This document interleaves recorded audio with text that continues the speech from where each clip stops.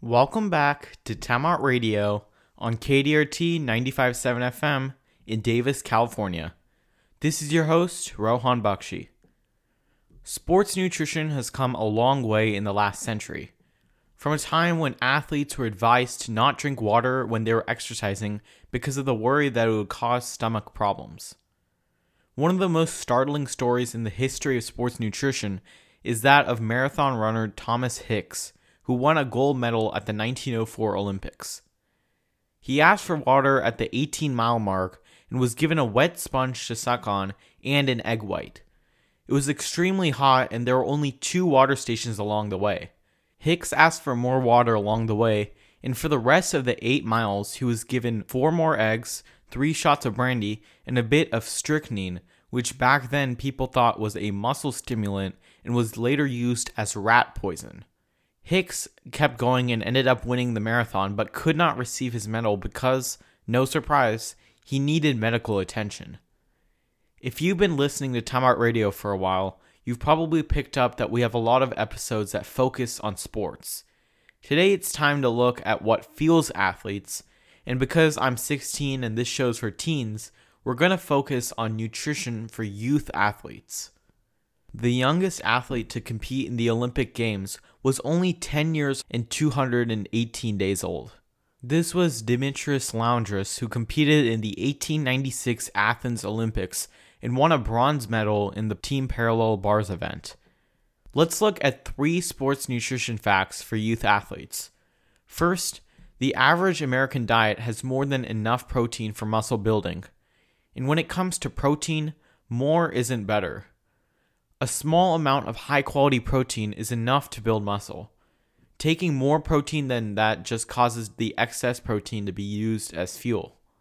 Building muscle depends on your genes, how hard you train, and whether you get enough calories and nutrients and get enough sleep. The second fact is that you can survive for a month without food, but can only survive for a few days without water. More than half of our bodies are made up of water. Poor hydration leads to poor performance.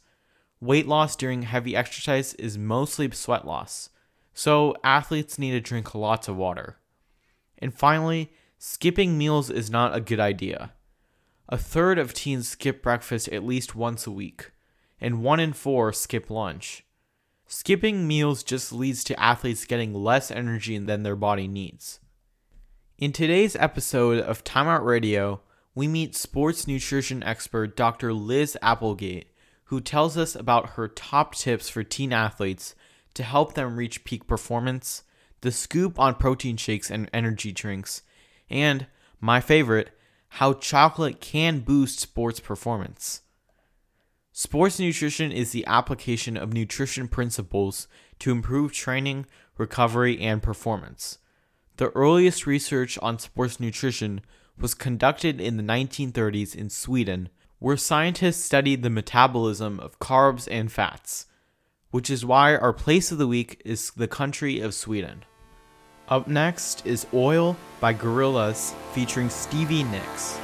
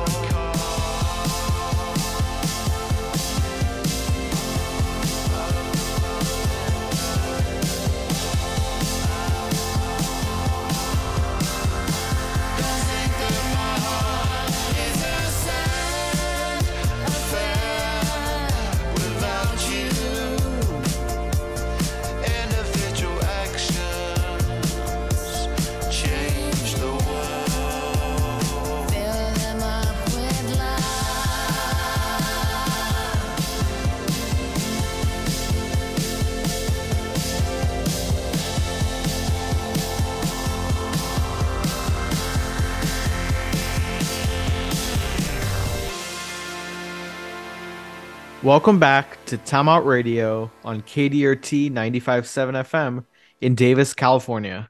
This is your host, Rohan Bakshi. Our guest on today's episode is Dr. Liz Applegate, who was a UC Davis nutrition professor for 3 decades before she retired. Professor Applegate taught a very large hybrid undergraduate course called Nutrition 10 at UC Davis that had 1,000 students in it each quarter. During her time at UC Davis, she taught over 60,000 students, which, for context, would fill the Aggie Stadium 5.5 times. Dr. Applegate, welcome to the show. First off, you were an Aggie and student athlete yourself when you got your bachelor's degree in biochemistry at UC Davis, and then you stayed on to complete your PhD in nutrition with an exercise emphasis. So how did your interest in sports nutrition start? Well, it started back when I was actually as an undergrad, but also prior to that, I've always just loved to be active. And I really appreciate the opportunity to talk to your listeners about being able to tie in your interests with your education. So as a biochem major and then going on to nutrition science and exercise physiology emphasis, I just felt like a natural fit. Sports nutrition was an emerging area of interest. And since I was also doing sports, field hockey, track and field, and then went on to the triathlete world, it just seemed to make sense and I had a good time doing it. And in your work as the director of sports nutrition for UC Davis Athletics, you helped numerous campus athletes tweak their diets to improve their performance. What's the biggest issue that you saw with college athletes' diets? The biggest issue, I think, with the college athletes, and it also is for a lot of people, is that they had very inconsistent eating. Athletes skip meals. They don't plan ahead. Nutrition is not something that they're thinking of necessarily as to build into their day, like I've got to go to class, I have to study for a test. Instead, it's like, oops, I didn't eat lunch, and here I'll grab this quick eating candy bar or whatever it might be. So that inconsistent eating leading to skipping meals and very poor performance was the biggest issue I was dealing with. And in your job as UC Davis's sports nutrition director, what kinds of things did you help college athletes with? For all of the teams, and there are over 600 student athletes and many different teams in both men's and women's sports, each one of them, I met with the team as a group and talked about their specific nutritional concerns, especially as it relates to traveling, going places for competition. I talk to them about eating plans specific for their sport and their practice schedule. I work with a group of student interns, and we made videos on how to grocery shop, how to eat at fast food restaurants, and all sorts of things that really ultimately made a big difference. Yeah, and teen athletes have different nutrition needs than adult athletes because, they're still growing and developing. What are your top 3 nutrition tips for teen athletes? Ron, that's a really good concept that a lot of teen athletes don't recognize, is that they are in the greatest calorie burning time of their life. That is, they need the most food now. And you're going to add exercise on top of that. Well, now you're an inferno. You need to eat consistently and throughout the day and really good fuel and all the ingredients so you can mature, grow, develop bigger muscles, stronger muscles. And what I felt that athletes really needed to do was get a meal plan. Have a plan for that day. You wake up, don't let food happen to you. You make it happen, was what I'd like to say to them. So know what you're going to do for breakfast. You absolutely have to have that morning meal. And then have a plan for snacks. Take them with you. See if a caregiver or a parent can be a part of your planning. Take some, action on it and go grocery shopping. And then also another big tip was making sure you had protein at every meal. That is critical. Teens need a lot of protein, and you need more when you exercise. And hydration is also an important issue in sports. And I read that as little as 1% of dehydration can affect sports performances. What and how much should athletes be drinking during and after exercise? And are sports drinks better than water?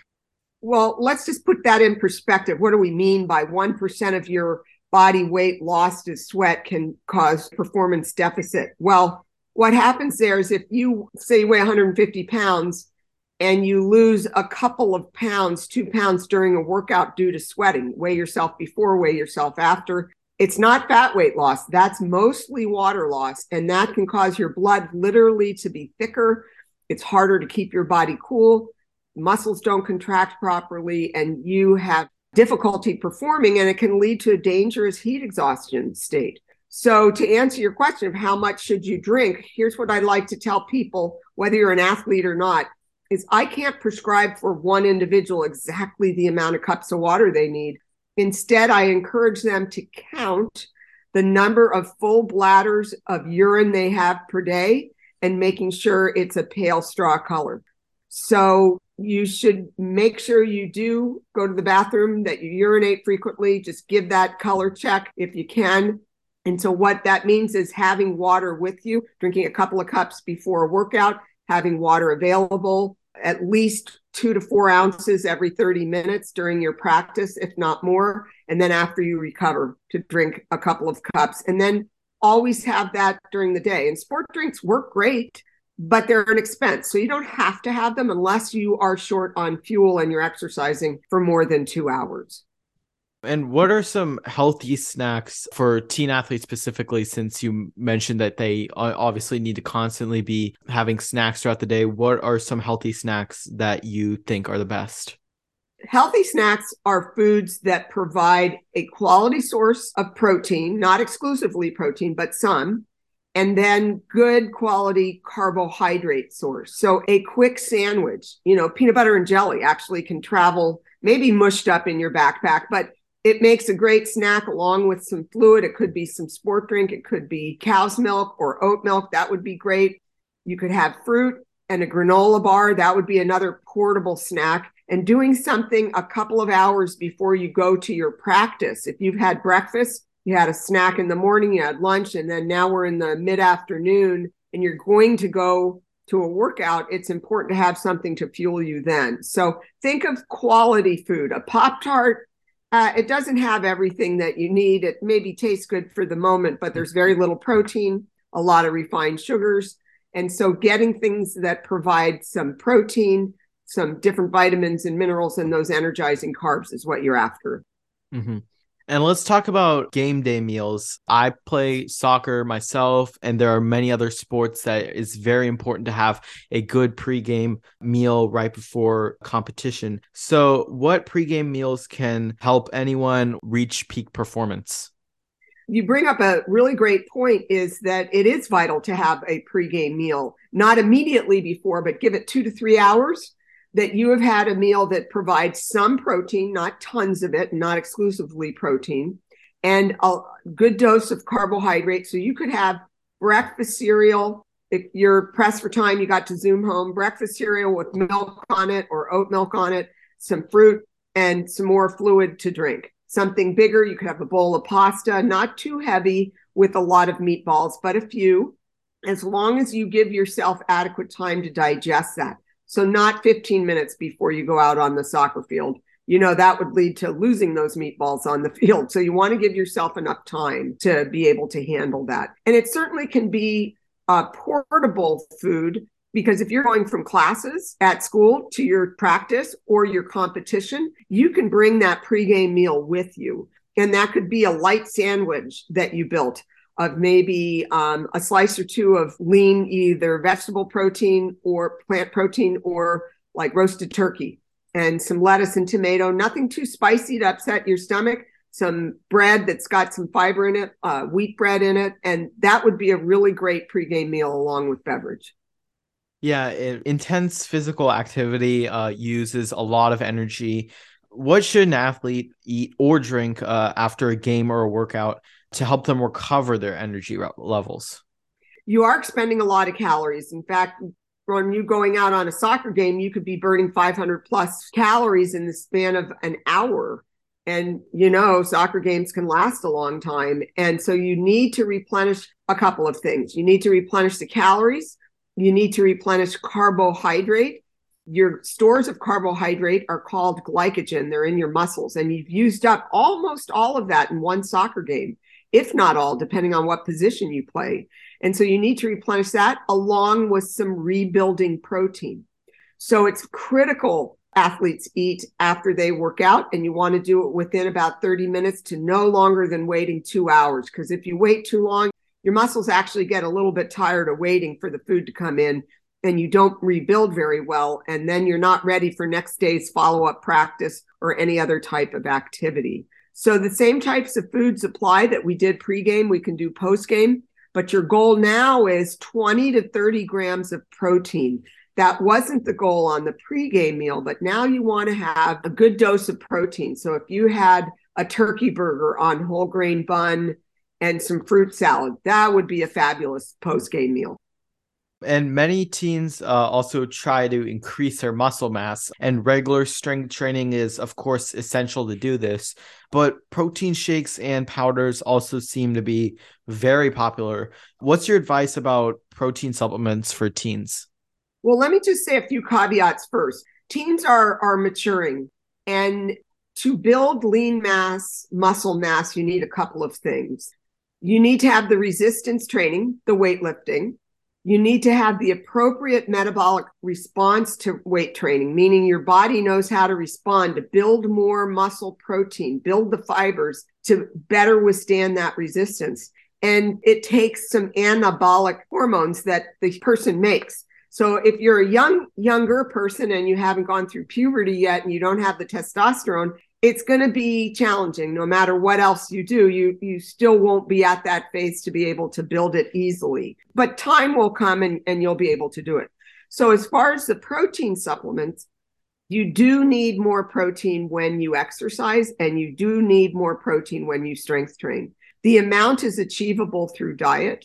However, given crazy schedules and people not planning, I actually recommend protein drinks, very simple ones that can supplement a person's diet, a young athlete's diet, to give them that quality protein. For example, drinking a milk that is enriched with more protein. There are a couple of brands out there, but one that comes to mind is called Fairlife, or a protein powder of whey. Whey is a protein isolated from milk.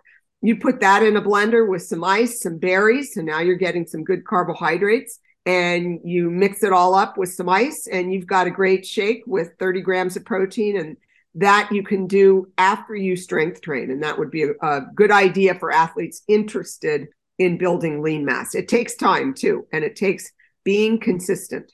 Mm-hmm. And you, like me, are a chocolate lover. And as I was doing my research, I found that you're the author of 5 books on nutrition. And one of them is called Eat Your Way to a Healthy Heart: Chocolate and 99 Other Foods That Help Your Heart. So tell me how chocolate is good for me and how it can boost sports performance, and how much chocolate is too much. Well, chocolate, as some people may not realize, is actually a plant food. It comes from cacao plants, and there are compounds in plants such as pomegranates and blueberries, those dark, rich tones of purple and reddish. And they have very complex names. Anthocyanidins is one category, which actually is in chocolate.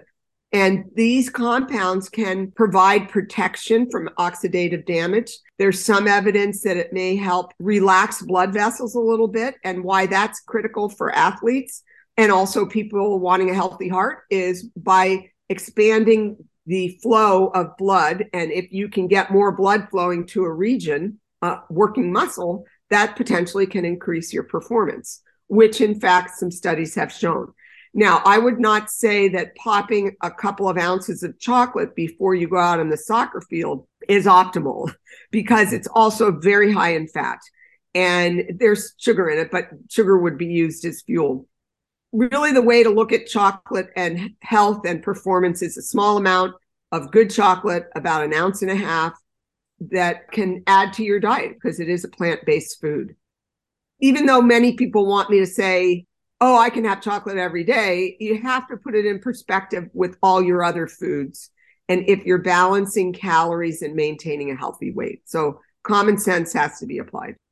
All right. Well, thank you so much, Dr. Applegate, for joining me on Time Out Radio today. I had a great time, and I want all the listeners to just remember that it's up to you to make a difference with what you eat. You're in charge of putting food in your mouth, so make it count.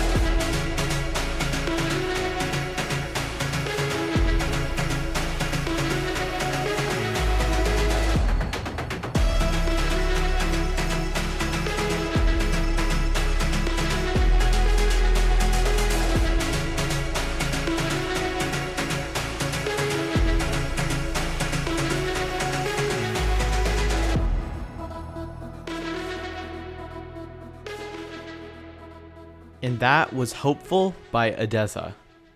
In today's travel segment, we visit Sweden, located in the geographical region known as Scandinavia in Northern Europe. The earliest people arrived in the area about 10,000 years ago and were hunters and gatherers. The name Sweden comes from the Svi warring tribe, later known as the Vikings, who gained power there in 500 AD. Sweden is one of the least populated countries in Europe and is home to 10 million people.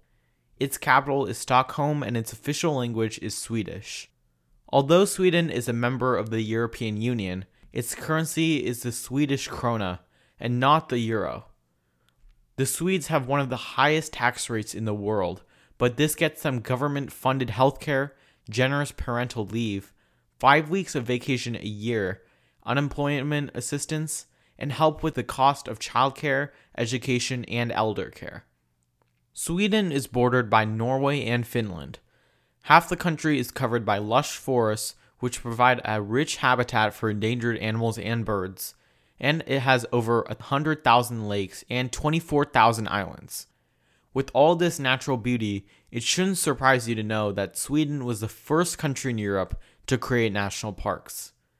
The Swedish scientist Carl Linnaeus invented the method for naming plants and animals used today, where every living thing has a scientific name or Latin name that is divided into two parts. The first part is the genus and the second part is the species. You've heard of the Tyrannosaurus rex or T-Rex. That's a scientific name. Sweden's Arctic North is known as the Land of the Midnight Sun because the sun doesn't set during the summer. There you can see spectacular light shows known as the Aurora Borealis or Northern Lights. These are dazzling green or red lights that fill the sky in the fall and spring and are because of collisions of tiny particles high in the Earth's atmosphere.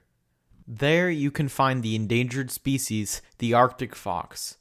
They were hunted to the brink of extinction and now face threats to their ecosystem from climate change. Sweden is working hard to save the species, and although the future of the Arctic fox remains fragile, thanks to the country's conservation efforts, there are now about 200 Arctic foxes there. So that wraps up our journey to our place of the week, the country of Sweden. Alright, let's call a timeout for Timeout Radio. This was your host, Rohan Bakshi. You're listening to Cater 95.7 FM, where the grassroots grow. Have a great day, everyone.